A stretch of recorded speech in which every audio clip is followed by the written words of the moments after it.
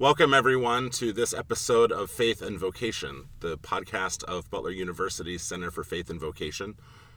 This is Brent Heggie, lecturer in religion and Center for Faith and Vocation scholar in residence at Butler. And with me today is Daniel Myers, director of Butler's Center for Faith and Vocation. Welcome, Daniel. Good to be here. Yeah, thanks for joining me. So, as you know, in the podcast, we hear stories from people connected to the CFE, and for the most part, it's been CFE scholars. I had the opportunity last week to talk with Marguerite Stanchu, the assistant director, and so I'm thrilled to have you here as the director. So tell me a little bit about your background, where you're from, your journey, young adulthood into adulthood, to your training. Yeah. Well, I often start my story a little bit with my parents. My parents were both of different religious traditions. My dad's Jewish and my mom grew up Dutch Protestant in Holland right after World War II. And they met each other on a kibbutz in Israel. And I share all that because it's part of why, I think part of how I ended up doing what I'm doing. So me and my sister, we didn't grow up religious, but we did grow up enjoying Passover and Easter, Christmas, and Hanukkah, but mostly around food and culture and friends and family. So somewhere in middle school and into high school, I started going to a particular church that a lot of my friends went to. I grew up in Portland, Oregon. And in high school, I got pretty serious about it and found it to be an important part of my life, but also an important part of the way I was thinking about big questions and sort of answering questions around meaning and purpose. And so I became a Christian and got baptized, and that was very interesting for my family because that wasn't something anybody else was doing at the time. And I think there was some tension with my family around that period in high school. And so when I went off to college, I really had no background in the diversity of Christian traditions, landscape of different denominations. All I knew was the church I had gone to and the friend group I had built there and, the beliefs that I was holding. So college, and I went to Willamette University in Salem, Oregon, was a total season of deconstruction, which I think is somewhat common. So I would say by the end of college versus where I started, I was a completely different person and had very different convictions and had challenged most of my assumptions around my own faith. And I did a religious studies minor that turned into a major, as they sometimes do. But all of that was sort of off to the side of being a biochemistry major. And that was my main focus in college, was science. And I always saw the two working together, two different ways of asking big questions about how the world works. And so to me, going from, a physical chemistry class to a class on Taoism or something was totally natural and normal. I was trying to answer the same questions, but from two different places, two different epistemologies, right? And most of my friends in college, one of whom I married, were just all interested in seminary and religious leadership and sort of breaking down some of what we started with and arriving in new places. And so, a lot of even just acquaintances who I might not be so in touch with anymore, but there's several folks who I was pretty close with in college who are now ordained or rabbis or involved in different kinds of religious leadership. It's kind of interesting. I'm not sure if there was something going on in our dorm or what, but we definitely had this little group. And so after college, my wife went to seminary, and I followed her to the East Coast. She went to Union in New York City, and I was teaching high school science. And then I got into my own seminary experience at Yale Divinity School 3 years later, and fully committed to doing hospital chaplaincy. That's what I thought I was going to do. And then I found I could intern with the chaplain at Yale for like a university chaplaincy role, and that was very exciting and fun and interesting, and also played back into that family history of working primarily on religious diversity and religious pluralism, and how do you work with people of different faiths, and that felt really authentic given my parents. But, I assumed, and probably correctly, that there would be no jobs for that. Yeah. How do you, okay, I'm 25 years old, have a degree, a Master's of Divinity, and think I like university chaplaincy. How are you going to find a job in that? But it just so happened that year was the first year Columbia University was promoting a fellowship for people right out of seminary into the chaplaincy field. And so I worked at Columbia's Office of the University Chaplain for 2 years as their Earl Hall Religious Life Fellow. That's what they called it. And that gave me 2+ years, if you include an internship, with working full-time in chaplaincy at college level, which was enough for Butler to say, all right, we'll take this guy. Yeah. I was on that search committee, and it was more than, all right, we'll take this guy. So that's from where I came, and I landed here. And yeah. So it's been a sort of a wandering path of pre-med and chemistry to teaching in high school sciences to thinking about wanting to do hospital chaplaincy, still interested in that healthcare world, to finding university chaplaincy, and then some of the right things fell into place, and here I am. Yeah. How is that experience of a sort of wandering path, plus the fact that you sort of came to your own religious convictions fairly late in life, how does that give you sort of purchase on what college students are going through? Well, for me, my own faith has always been my choice, because it wasn't something taught to me or expected of me by sort of external pressures like my family. In fact, it was sort of the opposite. So I definitely have, I think, some level of understanding when students are navigating their own choices and their own questions around what they believe versus what their family believes, or what they learned growing up. And sometimes, for many students, that's just the college experience is very affirming of where they grew up and what kind of tradition they're part of, if they're part of a tradition. And that's very, that's wonderful. And for other students, going away to college is a time when some of that starts to be questioned and becomes more uncertain. And they're also surrounded by all kinds of new people. I remember going on a tour of Salem, Oregon, where my college, was, sort of like during Welcome Week. And the person I was walking next to told me he was Presbyterian. And I'd never heard of Presbyterian. Like, I had no idea what that meant. I mean, there were Presbyterian churches all over my area of my neighborhood, but I'd never registered what that means or anything. And so it's just, I literally came with like almost no appreciation of the different kinds of options, of ways of doing Christianity in my case.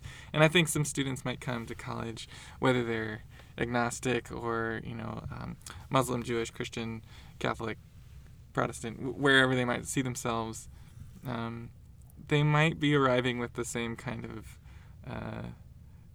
opportunity to question and think about, like, what are the landscapes? What does this look like if it was all up to me and my choices? What would I choose? And I have a lot of interest in learning about that from students and some stories to tell from my own experience around that. And it's challenging, but it's also important. So that's one piece, I think. Yeah. So besides that sort of relational piece, what else do you do as director of the center? We have fairly limited time. I know you have a long list of... that was more of a joke, that you do a lot. Yeah. So share a little bit about what you do as the director of the CFE. Yeah, well, I get to work with Marguerite, who you interviewed last week. Together, she and I work very closely on basically 4 big things, which is how do we make sure religious life on Butler's campus is thriving and supported, and that includes about 15 different student-led groups. And that, sometimes means working with clergy who are part of those communities. Sometimes it means working on particular student events or collaborations or troubleshooting, problem solving something that a student group is working through. And then a second big thing that we're trying to do is to promote interfaith engagement on campus and pluralism as a value on campus as part of the diversity and inclusion work that Butler is striving towards. So that, I think, is where our own agenda comes in, where we have a goal about what faith can look like on campus, which is about diverse expressions of that faith or those faiths. So we do a film series that tries to share some stories that relate to people of different traditions coming together.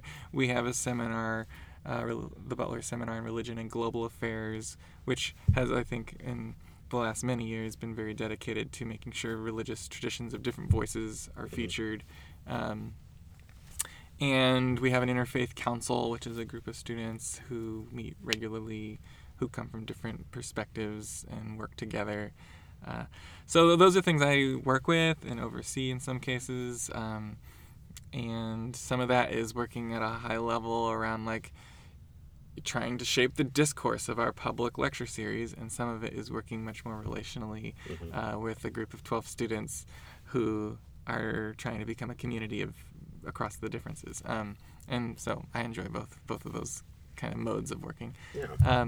The third big thing we do is around the vocation work, which I haven't really talked too much about. So we're trying, I think, to be in classrooms to help students think about what gives them a sense of their values, how do they make big decisions. We've done a lot of work in the last few years around mentoring, where faculty and staff have been part of workshops from our office to help them think about what it means to mentor students towards their own goals and sense of direction. We're doing a workshop for faculty right now where they're trying to embed vocational reflection tools into social justice and diversity courses.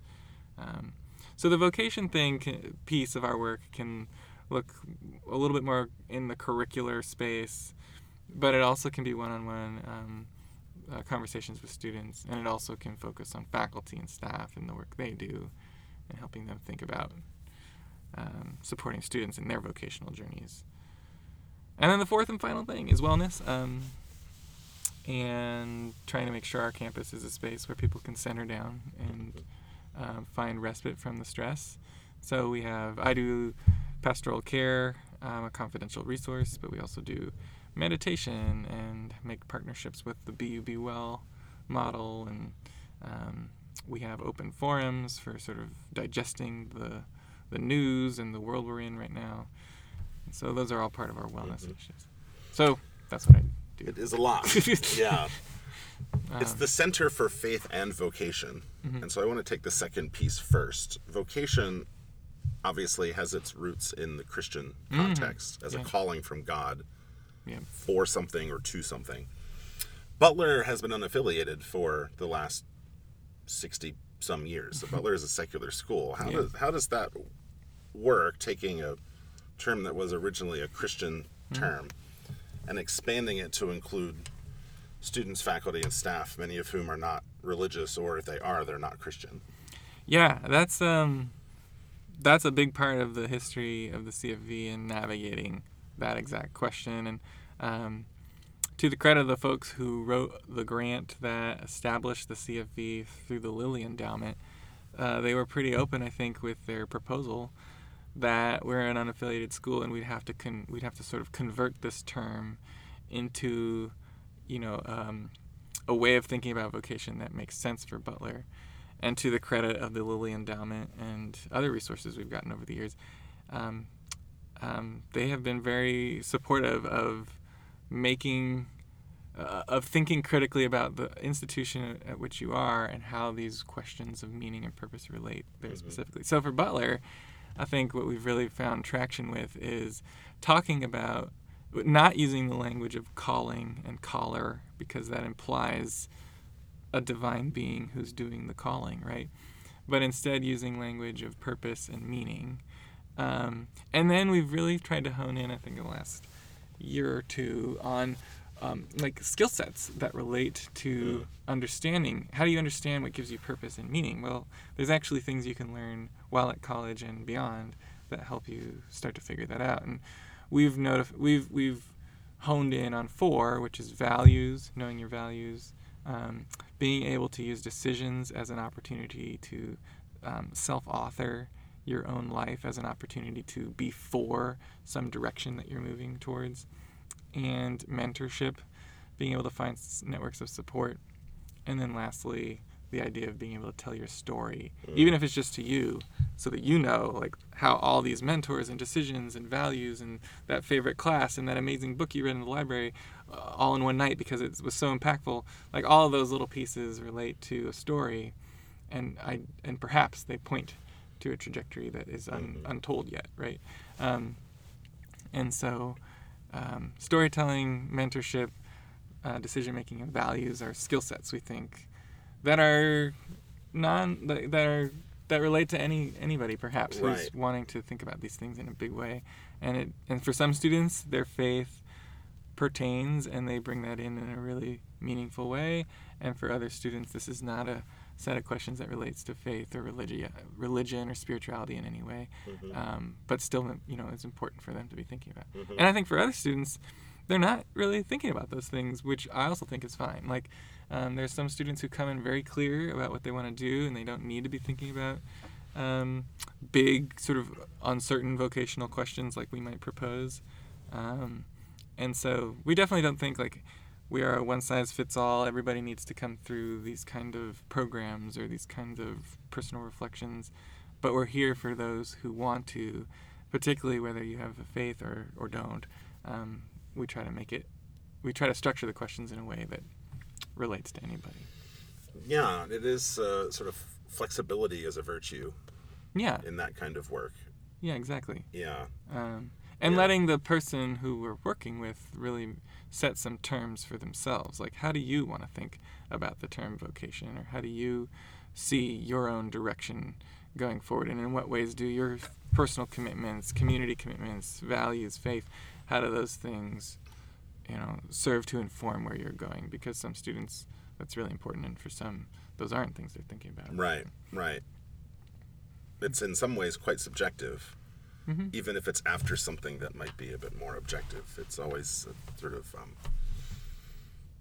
I think it's not a paradox, but it's a relationality between self and goal that's really interesting to navigate with students. Yeah, and I think the subjectivity is an asset in this case, as we talk about something as hard to define as what gives you meaning and purpose. That's always going to be subjective. But what can be objective is there are actual things you can do that are going to help you start to figure out what that is, which relates to exploration, relates to understanding your own identity and what you care deeply about.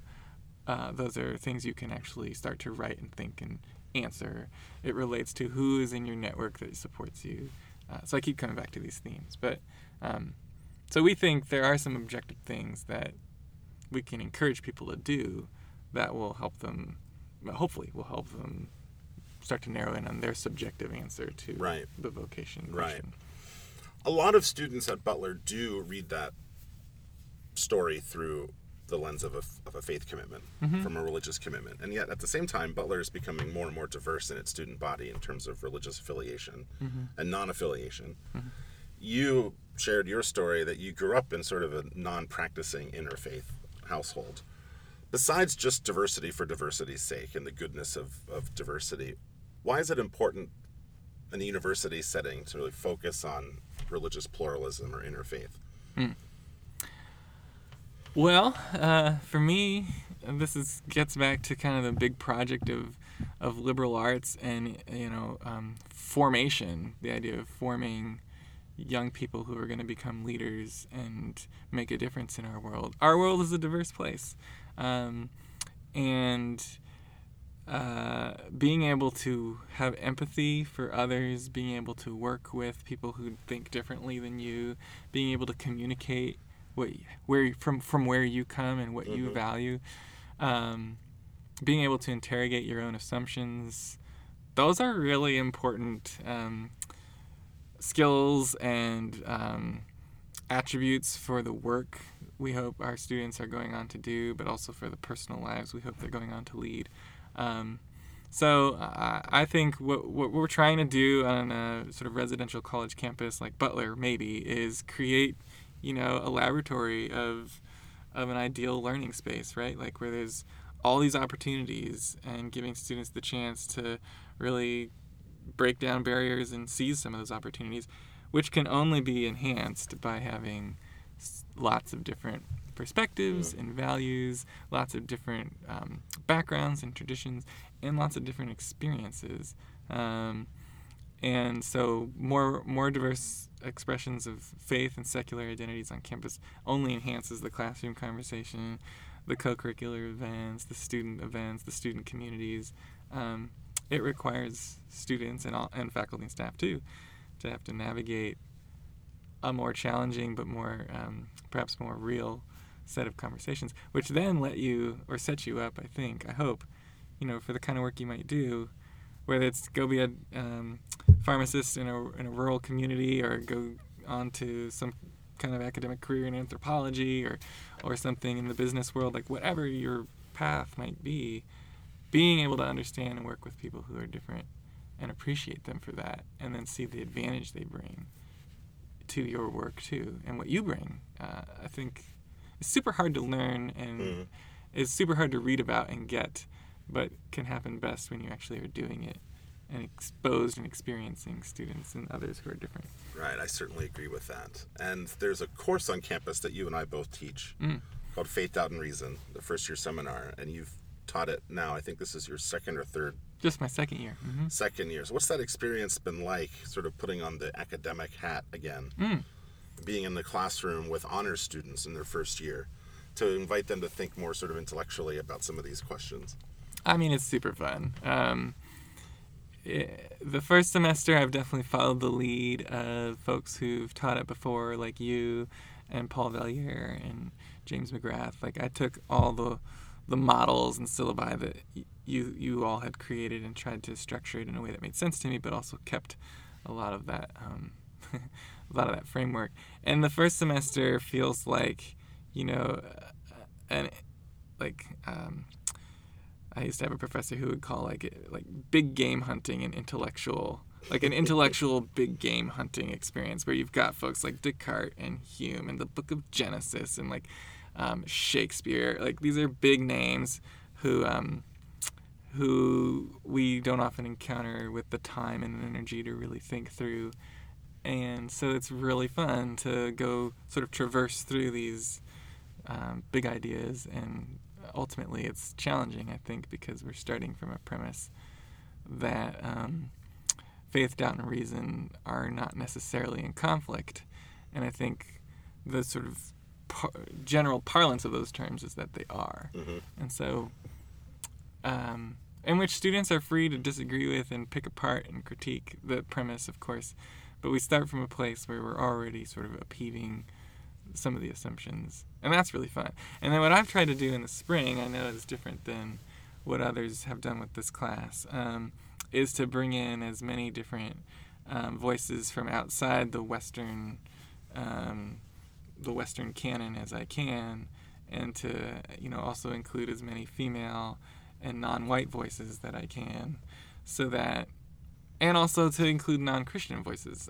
So I have an eye towards all of that in the spring, and I think it has there's real value in that too, but it also is still a work in progress, because I think I taught it for the first time last spring, and I think it went well, but I want to make some changes because it really wasn't as tried and tested as the fall has been with all of you having taught that so many years.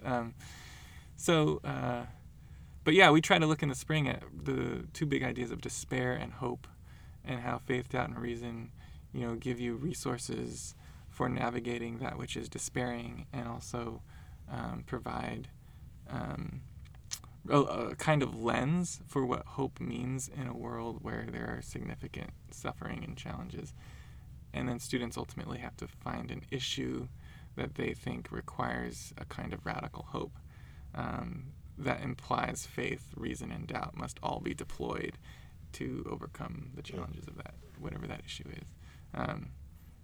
And last spring, students took everything from like climate change to racial injustice to Brexit and all variety of different sort of topics. And yeah. There's no shortage of topics. No, that's requiring radical hope. That's for sure. Mm-hmm. Obviously, that's energizing for you to be in the classroom and engaging students. So what else Yeah. is energizing to you about the life-giving to you about the work that you feel called to do? I'm pretty relational. So when I see two students or two people of any kind, like engaging with each other, where somebody's like kind of learning something or experiencing the other person in a new way, where it's something you can't orchestrate, but what I see myself as doing is convening. So whether that's classroom or something more like programmatic, is bringing people into one space and then sort of seeing what happens. Mm-hmm. And when I get a moment where I can see something's happening over there that I'm not directly orchestrating or involved in, but I can tell there's an exchange that's going to be meaningful, that like lights me up. And so sometimes you'll see a big, conflicting issue that we've tried to raise in an interfaith council, and a couple people are starting to realize the opinions of another person and understand it in a new way. And to me, that like it's an immeasurable good that has come out of that session, that evening. So that's, I think for me, when I go home and say, oh, what a great day, it's usually because there was some relational thing that I feel like I saw or was a part of that I guess is exactly what I was talking about, is like the learning that difference matters and is good and improves our society and our social efforts. Like that, when I see sparks of that learning happening in real time, it's just like, that's what I'm all about, I think. Yeah, and that, again, is at the heart of what liberal arts education is Mm-hmm. all about. It's just the bedrock of it. Mm-hmm. It's nice to sort of bring that back around again. 20 years from now, money is no object. What's your vision for, again, this is obviously hypothetical. What's your vision for the center? I think the Center for Faith and Vocation, having evolved into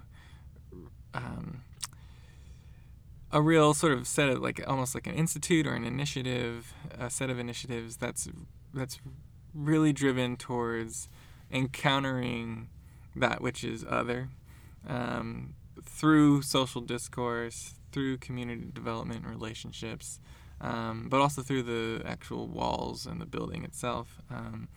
I think it would be very cool, like if there was a building where various kinds of vocational reflection could happen, which includes career-oriented work, the kind of support students need for their academic success, but also the big questions of citizenship, community, and then the vocation side. Like, wouldn't it be interesting if there was one space where all of those different offices, different resources were kind of one-stop shopping, and the Center for Faith and Vocation was kind of an umbrella of support for the kind of inquiry that students are asking. Like that sounds cool on the vocation side.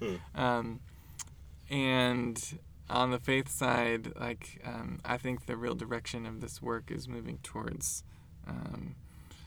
continuing to not just respond to diversity, but build it at Butler.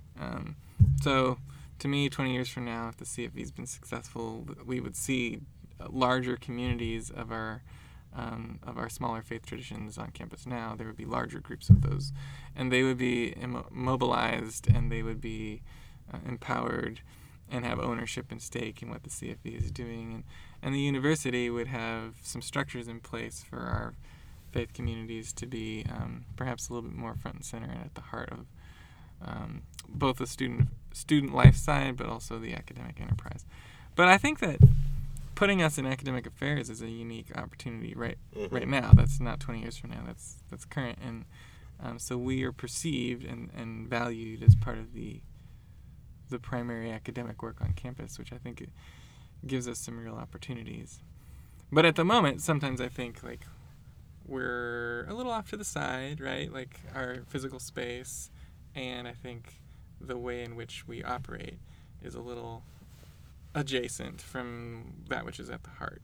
And so what can we do to really bring in our colleagues who are also doing similar work, and also bring in the questions of faith and community further into the center of campus? And I'm not 100% sure how that would happen or what that looks like, I think. But I think there's a sort of a vision of more centrally located in the minds and perhaps physically in the campus experience. It's an interesting vision, and I think you're right that there's a physical piece to this, that being on the sort of edge of campus is literal and metaphorical in some ways for some students. So the idea of reconfiguring the space or relocating the space is a really interesting one. Yeah. Yeah. But I don't know, I don't know how realistic that is, because space is space is real. Like, right. There are limits to what the campus can do and what it looks like. And also the vision for the next 20 years is well in place in terms of how the campus is being imagined and built. And but what I think is an opportunity for sure is how we think about our universe, like our faith and interfaith and vocational staffing, in terms of bringing in people with different kinds of expertise and backgrounds to really serve the unique communities on campus, which only becomes justified when we see the diversity on campus. And so it's sort of a multi-step process of, can we get more students of different communities on campus, which then necessitates a different kind of service and staffing, which then necessitates a different kind of space and a different kind of model of how the CFV staff work on campus. And so I think there's steps there, but it takes a long range of growth. Right. It's not something happening next year, for sure. No. That's looking forward. Looking backwards, what's been a real peak experience for you in your years at Butler? This is your 5th year? Yeah. What's been a peak experience? I think the first time I attended the seminar on religion and global affairs, it was actually when you were directing on religion, race, and culture. Right. And I had no reference point for what those seminars were. So I went in and did my little introductory remarks as the director does, and then sort of watched the evening play out. And we had Starsky Wilson, who was a pastor and advisor in Ferguson, Missouri, after all the upheaval that community had experienced. This was in 2015. And so that was just like a fascinating moment where I realized, part of this job is the opportunity to think with faculty who get along and want to work with the CFV, which is not the case in every university. Sometimes religious life and religious faculty are not all on the same page, but at Butler we really enjoy nice relationships.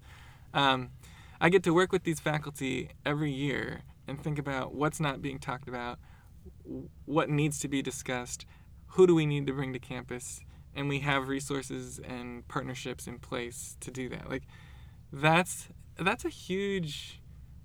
a gift, right? Like that it's not just all like program and student-centered sort of minutia type work, like small work. There's a big project on our plate every year, which is the question of what needs to be discussed right now pertaining to religion in the globe. And that's like really inviting. Yeah. I love the minutia. I love ordering pizza and making sure it arrives and making sure students have pizza so then they talk and I see these moments that I was referencing a minute ago. But it also occurred to me in that moment, there's an academic enterprise that this Center for Faith and Vocation is invested in creating and is the owner of. Right. And I get to be part of that conversation every year. So that's been a huge peak every year, getting to think about the seminar that way.